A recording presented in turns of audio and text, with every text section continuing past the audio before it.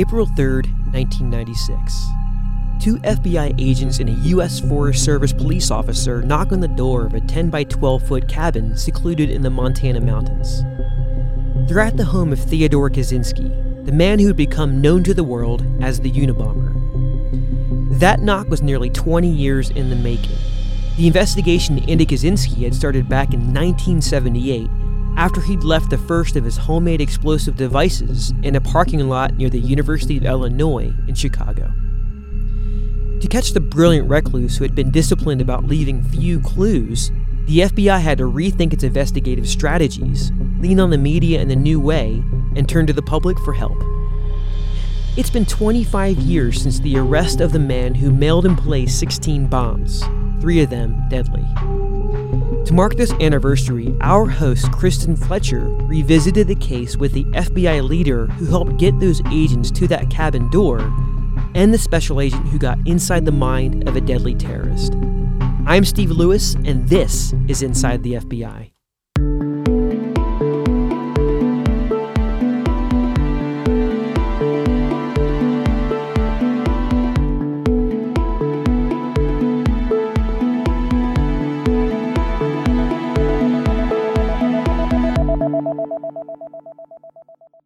By 1993, some people thought the Unabomber was dead. He had placed his last bomb in February 1987 in the parking lot of a Salt Lake City computer store. That day, an employee watched a man leave an item near some of the parked cars. The bomber noticed the woman watching him from the window, but he calmly walked away. Minutes later, the store owner's son pulled into the lot and picked up the item, which looked like boards with nails protruding from the top. It exploded on contact, sending him to the hospital with life-threatening injuries. That bomb was similar to one left in the parking lot of a computer store in Sacramento, California, 15 months earlier. That bomb had killed the store's owner. After the Salt Lake City bomb, though, 6 years went by, and nothing. Perhaps the Unabomber had died, or simply decided to stop. But then, on June 22, 1993, a geneticist at the University of California opened a package in his kitchen, and a bomb exploded.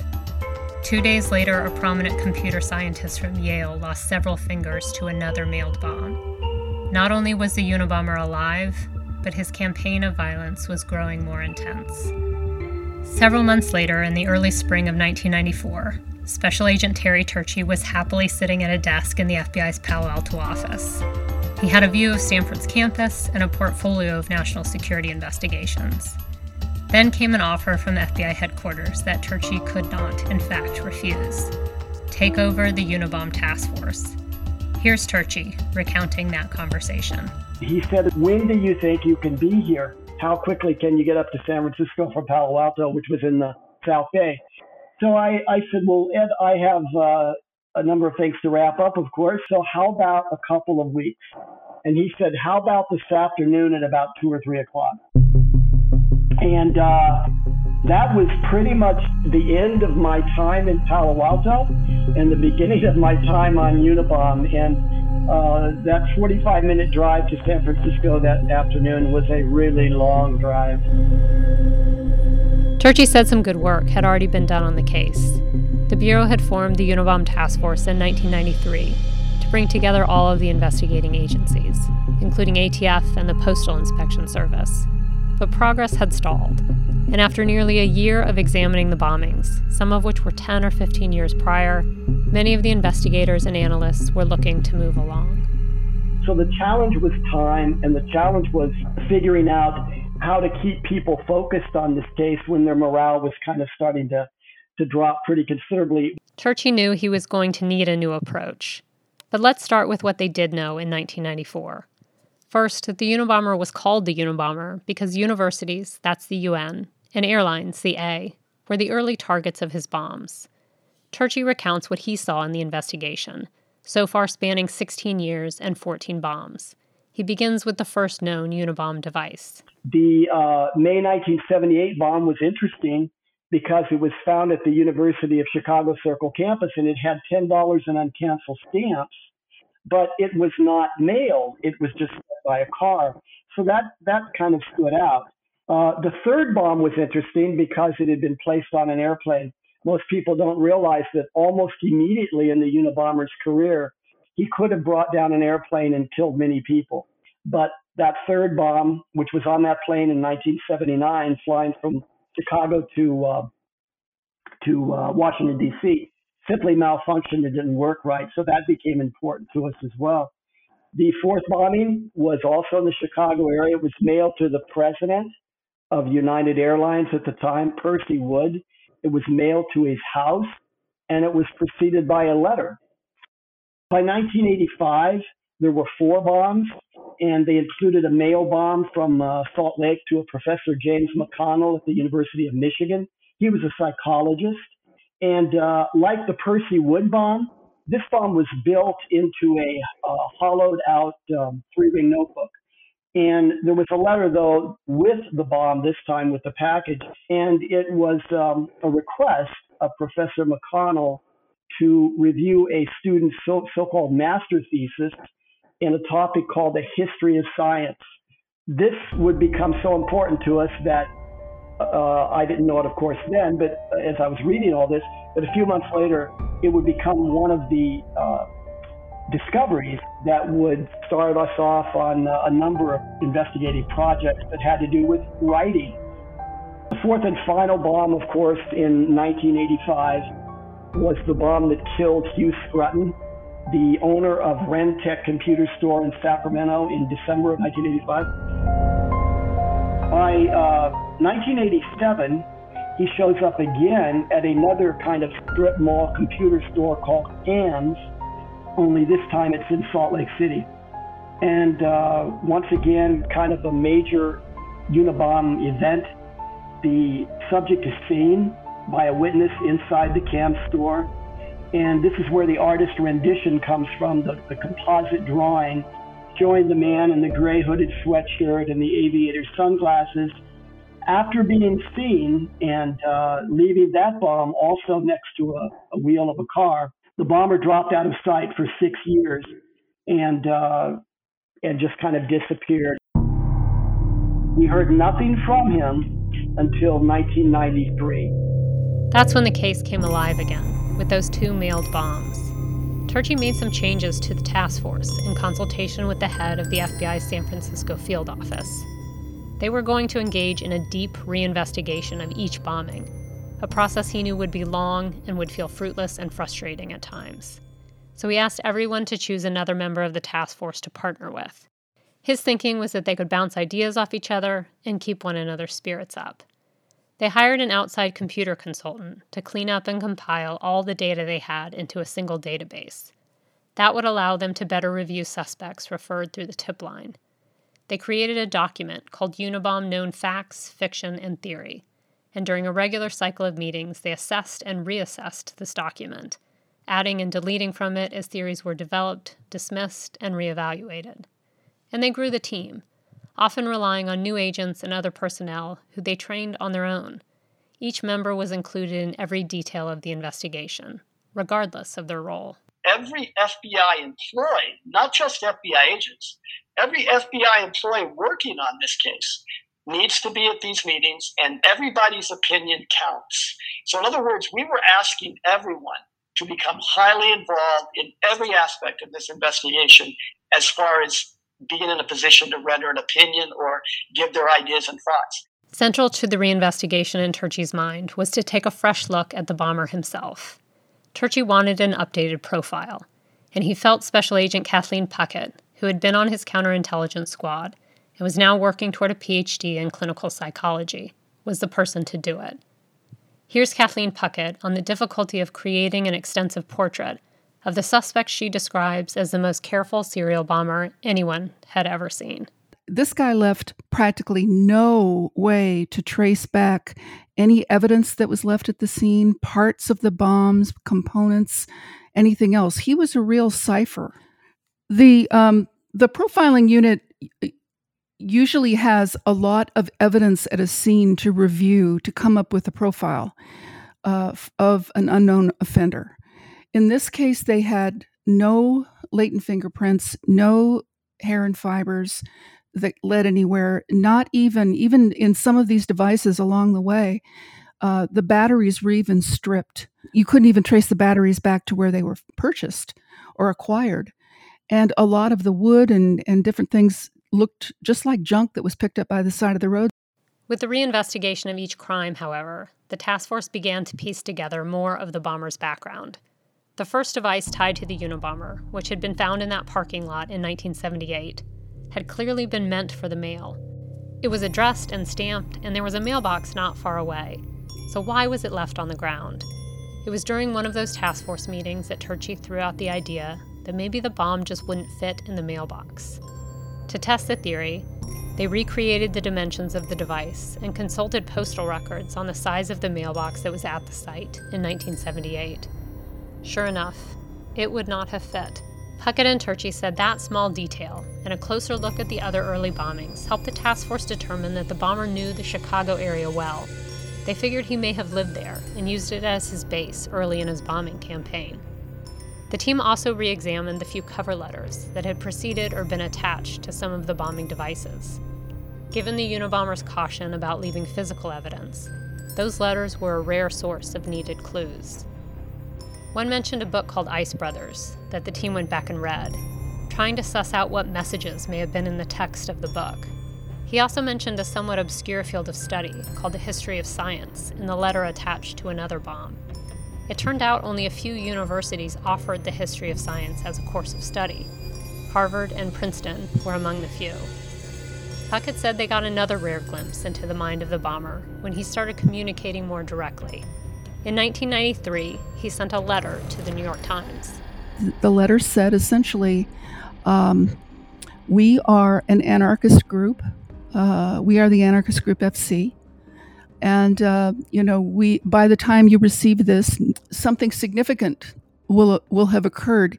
And then what fascinated me was the statement, if nothing goes wrong. And I thought, okay, this is the caution. This is the very, very careful preparation. He's older.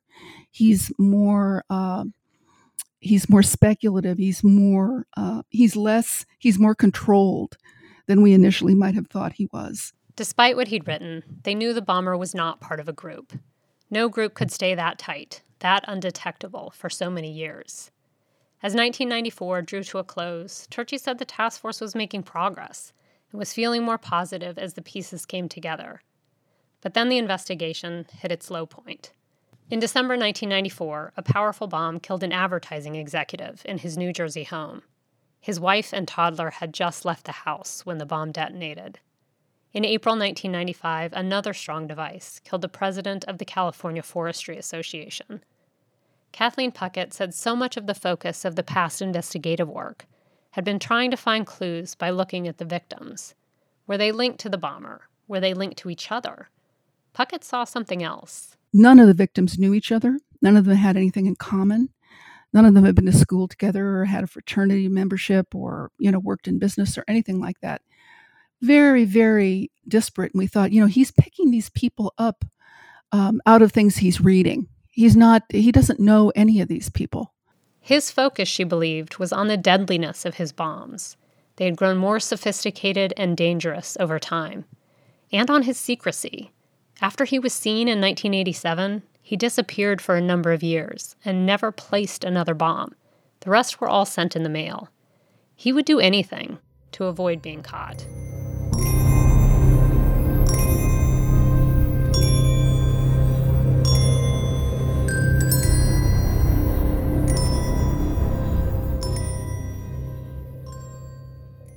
In the summer of 1995, the Unabomber reached out to the media again, this time with an offer. Publish his writings, and he won't bomb again. He sent several publications a dense, long essay called Industrial Society and Its Future, his manifesto. The question now in front of the Unabomber task force, do we publish this? The first conclusion was no, we don't give in to terrorists. There would be no exchange of publication for a thin hope that the violence would stop. But eventually, the Unabomber task force changed its mind. After consulting with FBI leadership and the Attorney General's office, they decided to ask the newspapers to publish it. The reasons were twofold. First, Kathleen Puckett was all but certain that the promise to stop bombing was hollow. She did not believe the Unabomber would stop, or could. Second, the manifesto, with its unique ideas and very particular phrasing, spelling, and word choices, was going to look familiar to someone. And the writing would help flesh out the other things the task force had learned and begun to push out to the public through media announcements. Here's Turchi again on how they focused the public's attention after a long string of bombings. By now, we're telling people it's not like as random as it looks. The Unabomber had familiarity and a nexus. Chicago, 78 to 80. Salt Lake City, 81 to 82, maybe as late as 85. San Francisco Bay Area from 85 on. Quarry Hall, UC Berkeley, that's a big factor in this. Think of all that, and now look at this composite. Look at this man in 1987 with the gray hooded sweatshirt and the aviator sunglasses. By the time the manifesto came, the public was actually focused and compartmentalized on this message. So we had now a huge piece to add to this. Somebody would recognize this because, first of all, the writings were very passionate, and it was obvious, and Kathy made a big appeal on this in one of our meetings, that there's no question this man really believes in what he's writing here. So he probably held these beliefs his entire life. And so that became the basis to now put that into the mix. The team hoped it was enough, that someone would put it all together. Terry Turchi laughs as he recounts a briefing on the case he did for Attorney General Janet Reno. She asked him, "How will you know the Unabomber when you see him, from the thousands of other people you get calls on?" To which Turchi somewhat sheepishly responded, "I think we'll know it when we see it." And then he held his breath, until the Attorney General looked back at him and said, "I believe that too." The manifesto was published as a special section within the September 19, 1995 edition of the Washington Post. Between publication date and February 1996, well over 50,000 people called the Unabomber tip line. Only one call ended up being significant. A lawyer representing the family of David Kaczynski called the FBI's Washington field office to say his client recognized some of the writing in the manifesto. He sent an essay his client's brother Ted had written. There were enough similarities in the writing to get the immediate attention of agents. Ted Kaczynski was Unabomber suspect number 2416. Born in Chicago, he was a brilliant mathematician who started at Harvard at 16. He went on to get his PhD and taught briefly at the University of California, Berkeley.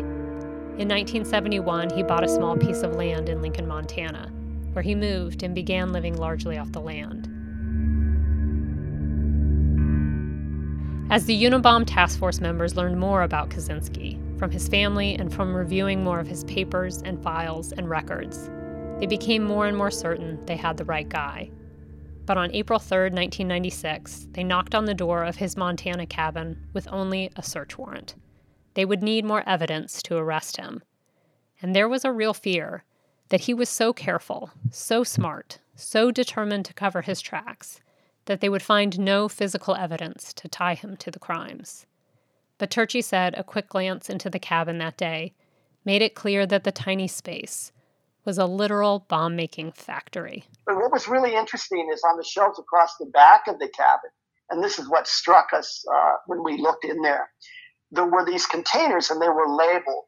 And one was labeled with the chemical compound for potassium chloride, and then there was sodium chlorate that had its chemical compound label number.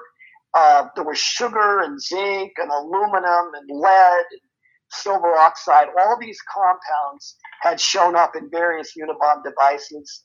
All of them, according to Pat and Don, our explosives guys, could be used to make explosive mixtures. And that wasn't all. There were other items on the shelves that were literally bomb components, and they were in like Quaker oatmeal cans and things like that. But they consisted of things like pieces of metal and plastic pipe and C-cell batteries and electrical wire. They arrested Kaczynski for possessing explosive materials and continued the search over the next several days.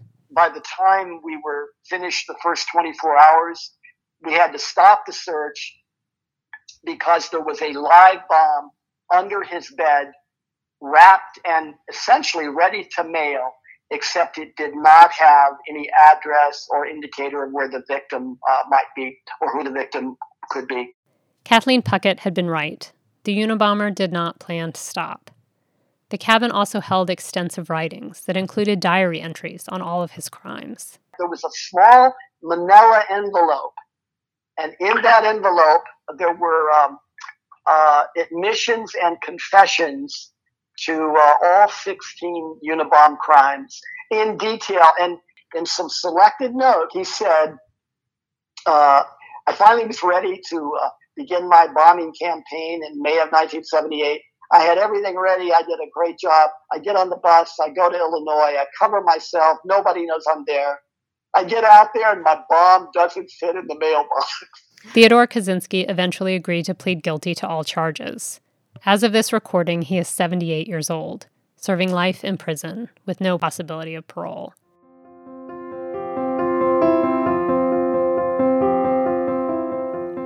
It was a long road, but the work Turchi and his task force did paid off. And with the help of an aware and informed public, they stopped a killer. And that is the lesson, really, that came out of Unabomber, the way we organized and the fact that we never gave up. To learn more about the case, visit fbi.gov/Unabomber. We have a video of a reconstruction of the Unabomber's cabin and more details on the case. Also, be sure to listen to part 2 of this series as we dig into how the Unabomber case affected the FBI's counterterrorism work, what the terrorism threat looks like today, and how the FBI is working to prevent future attacks. Special thanks to Terry Turchi, the former Deputy Assistant Director of the FBI Counterterrorism Division, and Kathleen Puckett, who was a founding member of the FBI National Security Division's Behavioral Analysis Program. Both are now retired from the FBI. This has been a production of Inside the FBI. I'm Kristen Fletcher with the Office of Public Affairs. Thanks for listening.